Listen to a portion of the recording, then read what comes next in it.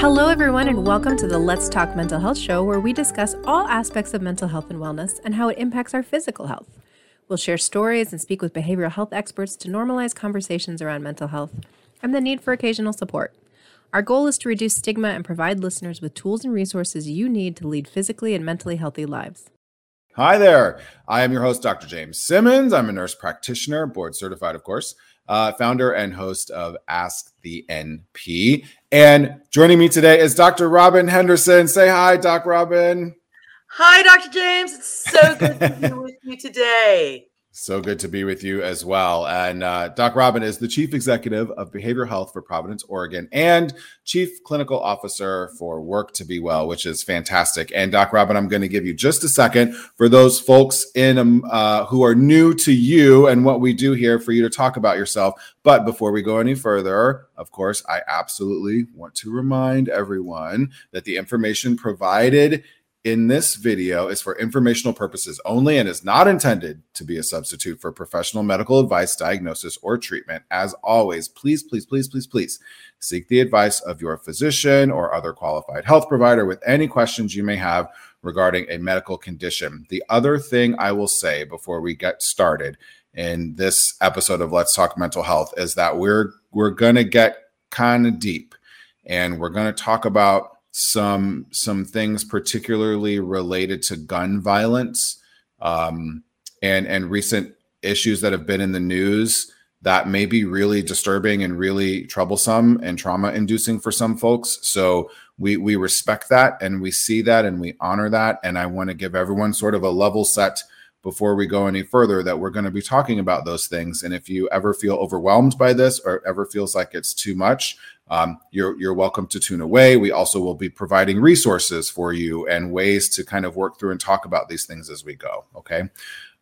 So with all of that being said, Doc Robin, let the folks who have never met you before know a little bit more about you. Well, thank you so much. And thanks for doing this podcast today. I'm Dr. Robin Henderson. I am a licensed psychologist by training. I am the Chief Executive of Behavioral Health for Providence here in the Oregon region, which basically means all things mental health and substance abuse, some way or another, come up through me. And somehow I get to facilitate the practice of all of the amazing providers, practitioners, and staff and caregivers who work with folks who struggle with mental health issues every single day. I'm also the Chief Clinical Officer of Work to Be Well, which is our youth mental health prevention education program that works primarily in schools and in social media around helping lift up mental health education, self-care, wellness, which is why I'm really passionate about the topic we're going to talk about today. And I really agree with you. This is a very difficult topic. It's been a really rough time. Mm-hmm. And we got to go head on at this. We got to have some honest conversations. Yep. We absolutely do have to have honest conversations. And it's interesting that, not only are individuals having these honest conversations, but other organizations are sort of getting involved. And I kind of want to read this statistic. I'm not a big fan of like throwing too many statistics at people and reading things, but I'm going to read this. So in 2019, the American Psychological Association found that more than 3/4 of American adults are stressed about possible mass shootings, and nearly 1 in 3 adults say they feel they can't go out and about without worrying about being in a mass shooting. Holy crap, Doc Robin. Like that, if you would have asked me that without knowing that statistic beforehand, if you would have asked me what percentage of American adults fear that they might be a part of a mass shooting, I would have said 30 or 40%, which is still obnoxiously high, right? Way higher than any other, probably any other nation in the world that doesn't have gun violence issues like we do. But 3/4, that is fantastic. I mean, Doc Robin, what are mass shootings and gun violence in general doing to our mental health as a nation? Well, I can tell you, Dr. James, it's not good. When you look at things like mass shootings and gun violence, there's a sense of loss of control and random occurrence that people feel helpless. And when they feel helpless, they also feel hopeless. And that this is something that you could be in a mall, you could be in a school. It could happen randomly to anybody in an environment that previously we thought of as safe. Mm-hmm. And I'll give you a really great piece of context around this. Back in the day, many, many, many moons ago. The original school shooting was at Thurston High School in Eugene, Oregon. And when you see the lists, and there's a lot of lists scrolling now on Facebook, they always start with the one at Thurston High School. And I was a young provider at that time. I was working in an alcohol and drug treatment program, and that came on the news. And it was something that had never occurred to anybody that there would be a mass shooting in a school. It was like, this is sanctity. This is a place where you don't violate. It's inviolate. And what do we do with that? And I remember that we pulled all of the kids who were in treatment at that time into a room, and we did a big, huge process group and talked about what at that time was a very novel occurrence, and what now has become endemic to all of us, where it's like almost like now this has become something where we rehearse for it, we train for it. It's like what used to be back in the 50s and 60s, the fallout shelter nuclear threat, where we're going to go train for that. This is our new nuclear threat. And I want to talk a little bit later on about the impact, the psychological impact on our youth of this prepper mentality for this. But back to this issue. Now that this has become something where 75% of us think that we're going to be somehow impacted by this if we go out. For some perspective, when you go out today, you are more likely to be in a car accident than you are to be in a mass shooting. But we don't worry at the same level about car accidents. We've come to become numb to the fact that car accidents happen and people die. Sure. My biggest fear in this is that we as a society are going to become numb to mass shootings. If we haven't already, right? I feel like already. I mean, there was just a shooting. I'm in the hospital 7 days on and 7 days off, and I'm in and out of clinic parts of the hospital and the primary part of the hospital and whatever. And there was just a hospital clinic shooting on a campus in Tulsa yesterday, where 5 people lost their lives, including the alleged gunman. And it sort of made a blip. And then it was not the headline this morning when I woke up watching the news. And it made me think that very thing, Doc Robin, like, whoa, we are way too, we're still having funerals for the people who were shot in the grocery store in Buffalo. Yeah. Still now, even though we're past now, not past, but we just, had the shooting in Uvalde and at Robb Elementary. Like, I think we are sort of numb to this a little bit already. And how does that numbness sort of impact how we receive the news and receive the information, and how it permeates us living in this gun violence all of the time? It raises our stress level. If we look at our stress level, like, being here normally, this puts an additional level of stress on, and it kind of creates that constant state of agitation and numbness and acceptance that really damages our psyche, damages our emotional well-being, damages how it is that we perceive threat, and how we go, this is something that is beyond our control. When the reality is, there are aspects of this that are within our control. And I'll give you a really great example. The shooting in Tulsa, I learned this morning. The shooting in Tulsa, the gentleman or the person, individual, whoever it was, who is alleged to have completed that incident, went and bought an AR-15 assault rifle shortly before. And we look at the commonalities of somehow we've now accepted that these things are okay. I think to myself about all the things that we do product safety recalls on, right? And you're probably not old enough to remember this, but back in the day, there was this kind of a car called a Pinto. Oh, yeah. If you crashed into the back of a Pinto, the Pinto would explode, right? Right, yeah. It was very random. It was all the things. And what did we do? We recalled all the Pintos. But we're not using some of those same product safety mechanisms that we have to, for some reason, AR-15s are okay, even though we know what is a common factor in all of these mass shootings. Right. It very much is. And I think it's important to acknowledge that, sort of regardless how you feel about guns in general, and we feel very uniquely about guns in the United States. This is a uniquely United Statesian thing.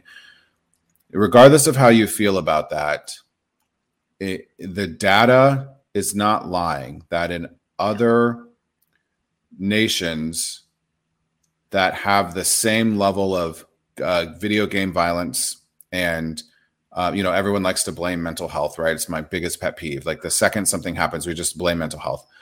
Have the same number of gangs, right? Gun violence is not always a mass shooting. The bigger impacts of gun violence are actually in unfortunately generally poorer communities where gun violence happens sort of consistently.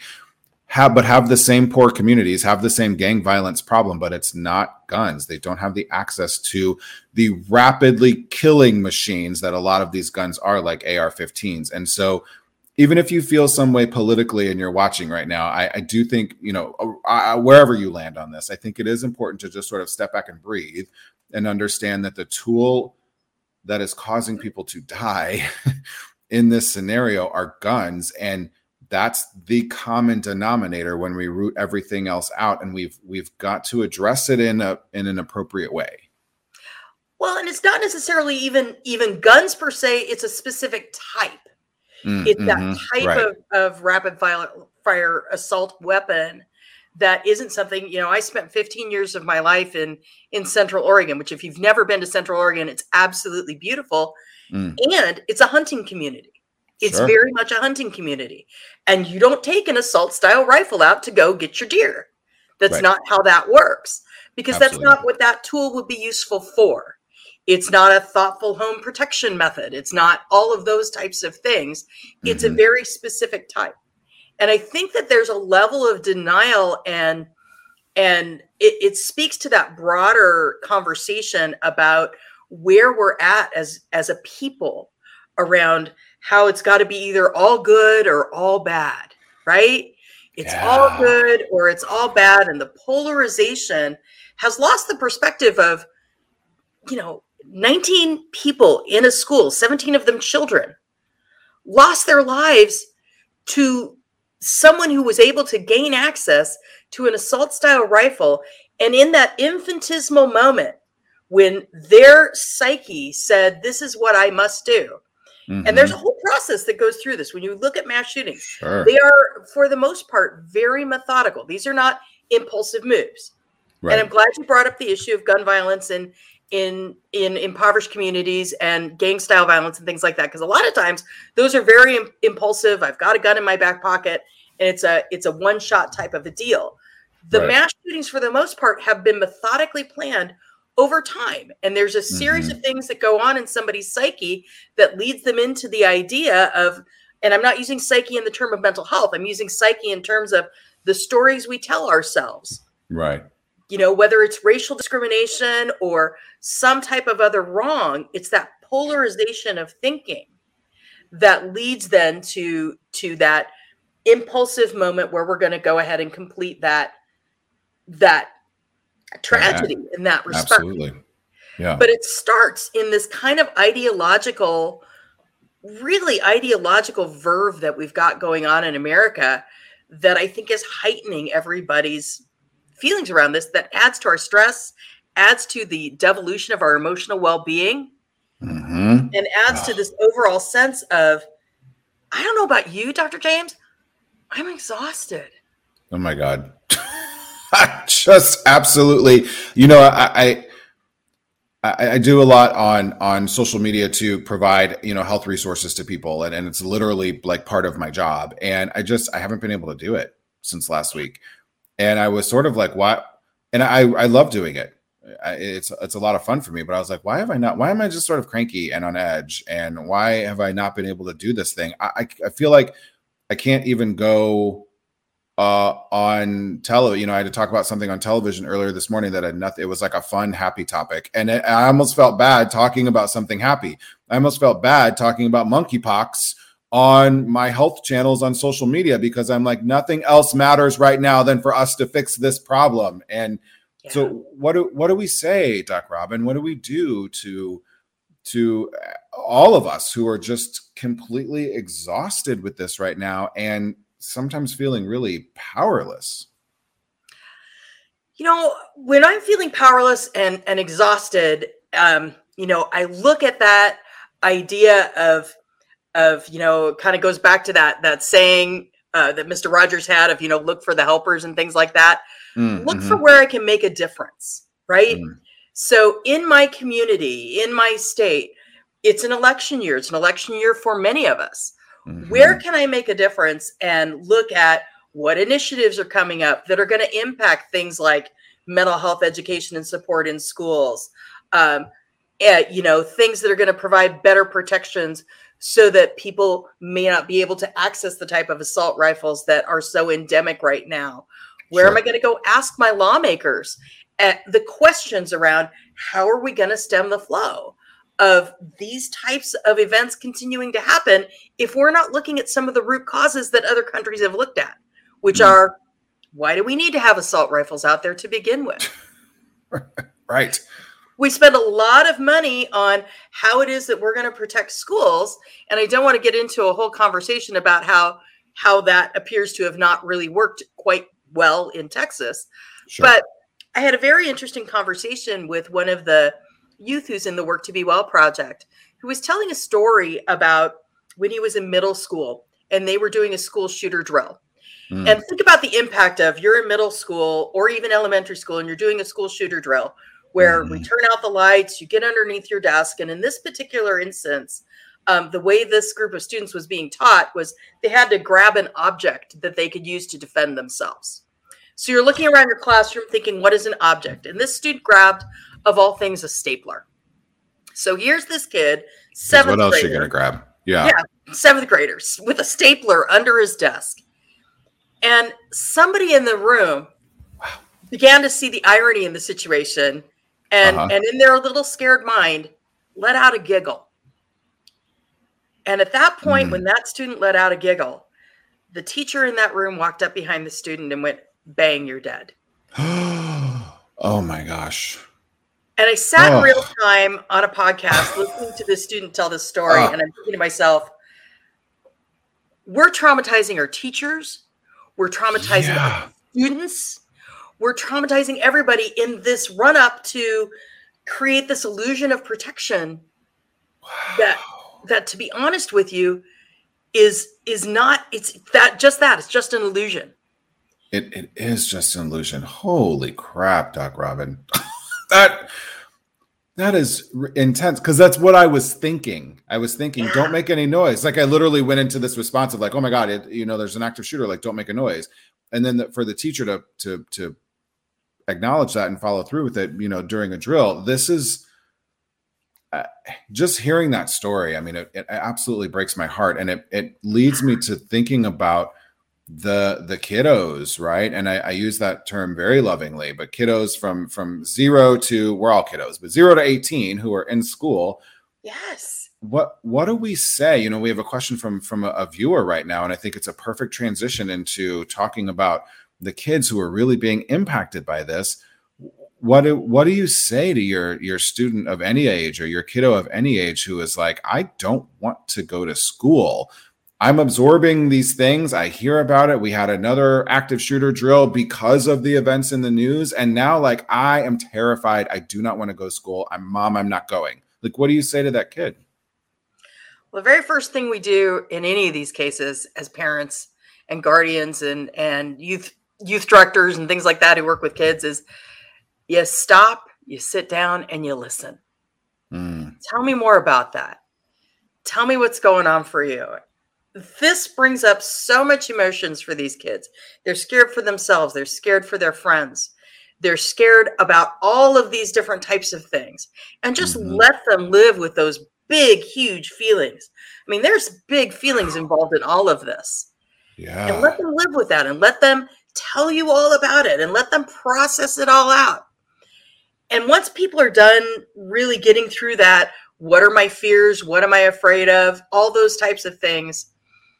We got to go back at some point and level set with some of the things we talked about early on. The most dangerous thing most of us are going to do today is get in our vehicle. Okay. So let's start with a little bit of that perspective to give kids a little bit of control back in their lives. But I think we also need to take the opportunity to give kids activation. What can you do? What do you want to do?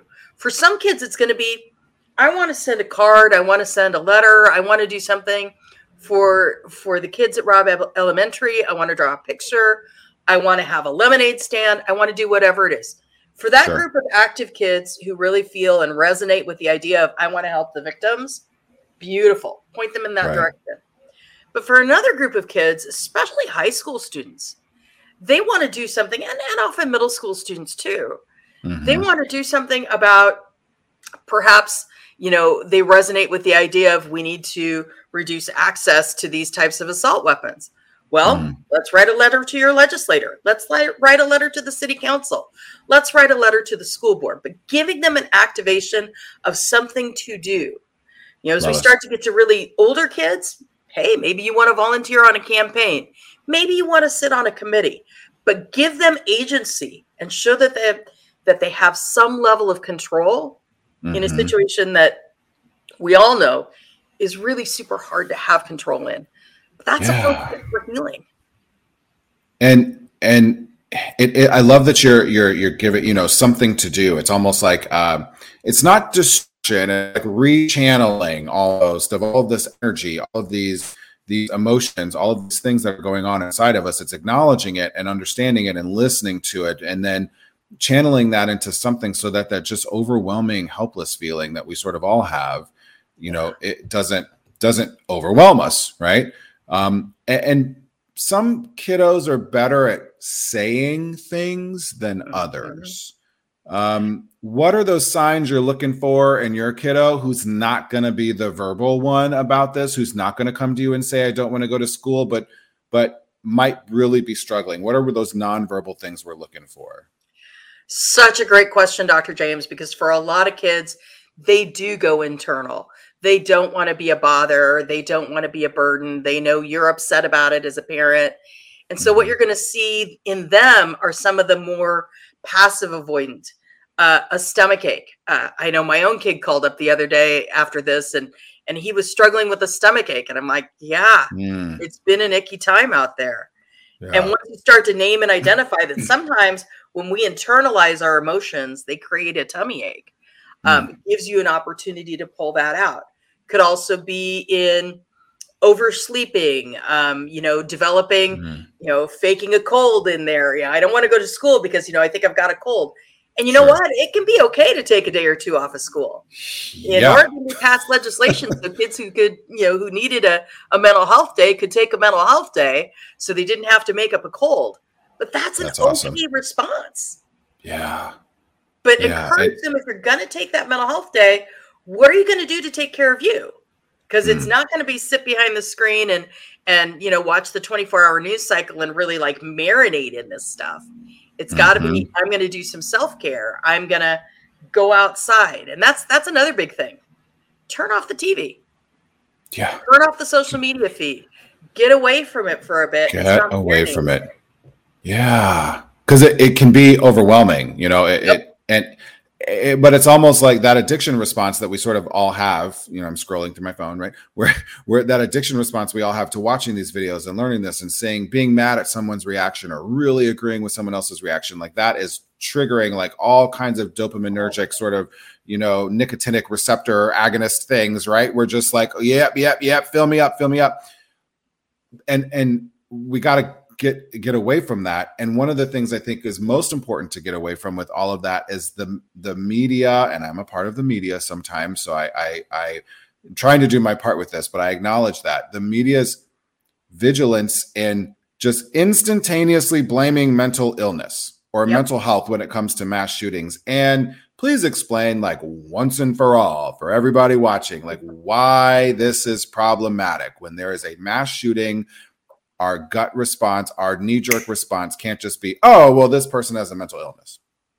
It's such an easy thing to blame things on because then we can rationalize it in our mind.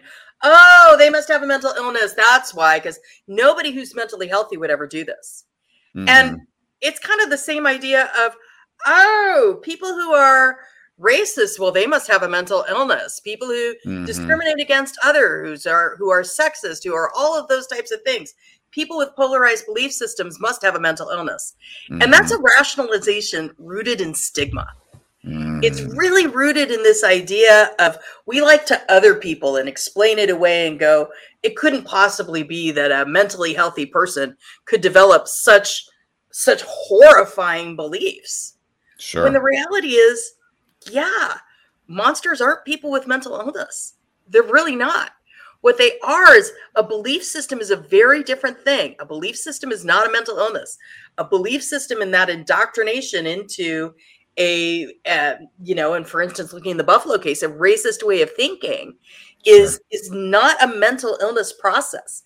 It's an indoctrination of beliefs that are encouraged oftentimes by social media, oftentimes by other types of, whether it's your nature versus nurture, what you've grown up in and what you've been exposed to and what you've learned.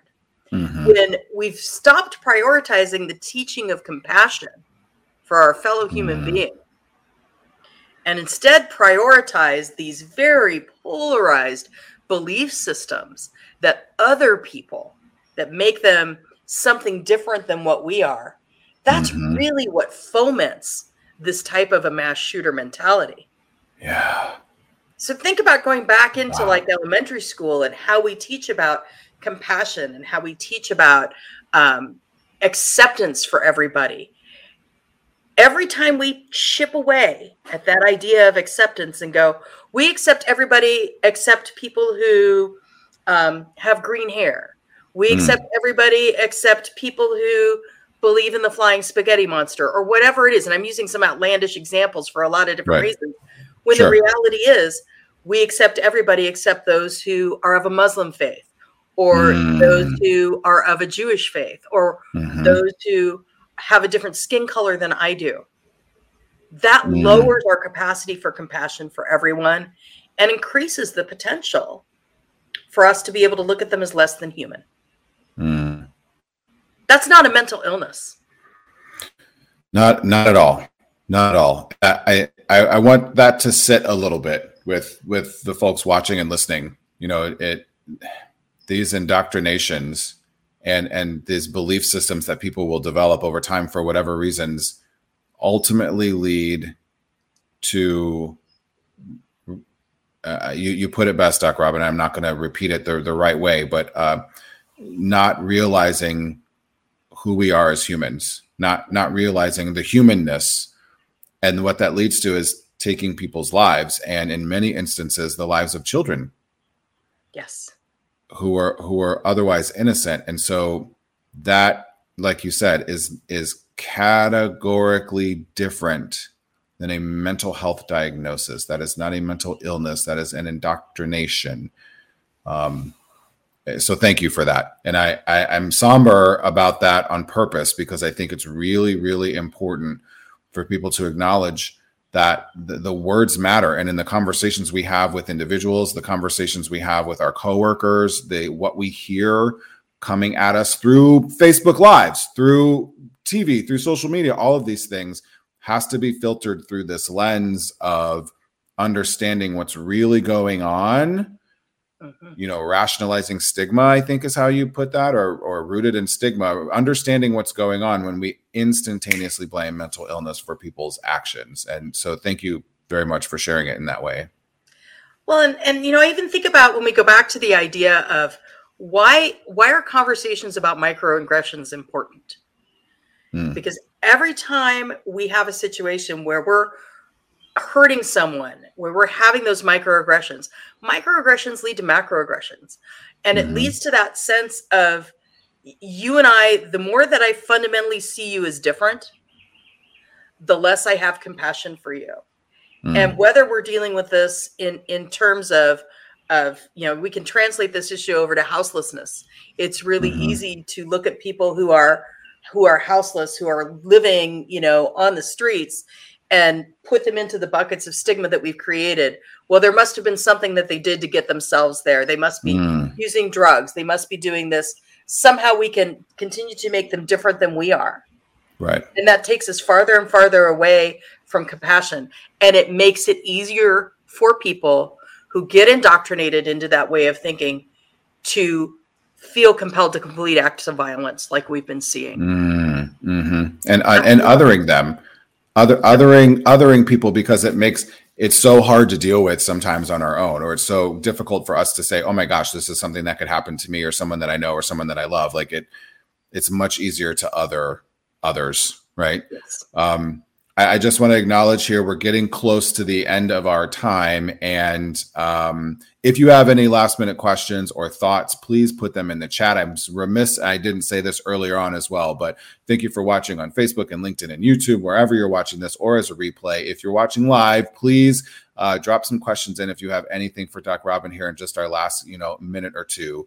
I think that there are so, Doc Robin, we could talk about this for 8 hours. There's so much to get to, but in these, last few moments that we have here with active shooter drills and COVID cases surging again, and summer's getting crazy, and, legislation going on and body autonomy issues. And I'll add pride onto that, right? Pride is both a protest and a party, and can be a really stressful time for a lot of people. Like, we're all really freaking out right now. Like, the world is just on fire. How do we not let all of that seep in? How do we say, okay, I keep seeing these things and I'm going to activate. I'm going to do the things that I can try to do to protect myself. But how do I not let all of the stresses just become so overwhelming? Find those pockets of self-care where you can. Find those pockets of self-care with your kids. Everybody's got their family rituals. In my house, it's family game night. I can tell you, upcoming this weekend, there's going to be a raucous family game night where we're going to play and we're going to laugh and we're going to turn off the TV and we're going to be together. Awesome. But now more than ever, hug your kids, hug your spouse, hug your partner, hug your friends. Instead of jumping and assume good intent. It's more than ever time that we love one another, that we gather together and love one another, and really take this opportunity, because we're all feeling this. The only way we're going to heal and move beyond this as a country is if we remember that that's our bottom line. Love one another. 100%. I could not have said it better, Doc Robin. Thank you. Thank you so much. It's easier to be angry sometimes at people. I can be a bit of a road rage person. And I've literally just been exercising exactly what you said in my road rage. Say, James, it's really easy for me to be angry and honk and yell at someone. But I'm just going to practice in these moments to just have compassion for another human being who maybe is not driving in the way that I want them to drive because they're having a bad day. I just lost my dad a few months ago. Maybe this person just had a loss in their life, right? I'm trying, even in those moments, to just be a little bit more compassionate. So even if you can't find it at 24 hours of your day, at least try to find those moments where, you're realizing the humanness of all of us around us, and just breathe.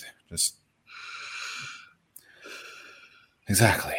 Thank you, Doc Robin, so much. And thank you, everybody who has been watching. I know we went a little bit over time today, but apparently that's my MO. So we're just going to go with it. And this was a pretty intense conversation, but a much needed one. I imagine we will need to do this again sooner than later. So thank you again for watching, everyone. If you are looking for medical advice, of course, please visit providence.org and make sure you follow Providence all over social at Providence on Twitter, and under Providence Health System on Instagram, Facebook, and LinkedIn if you're not there already.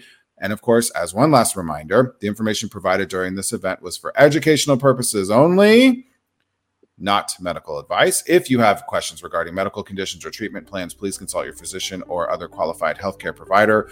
1-800-273-TALK. If you are ever feeling like harming yourself or know someone who is, they can be a resource for you and anyone else. All right. Thanks, everyone, so much for watching. We really appreciate it. And we will see you again soon. Thanks, Doc Robin. Love you.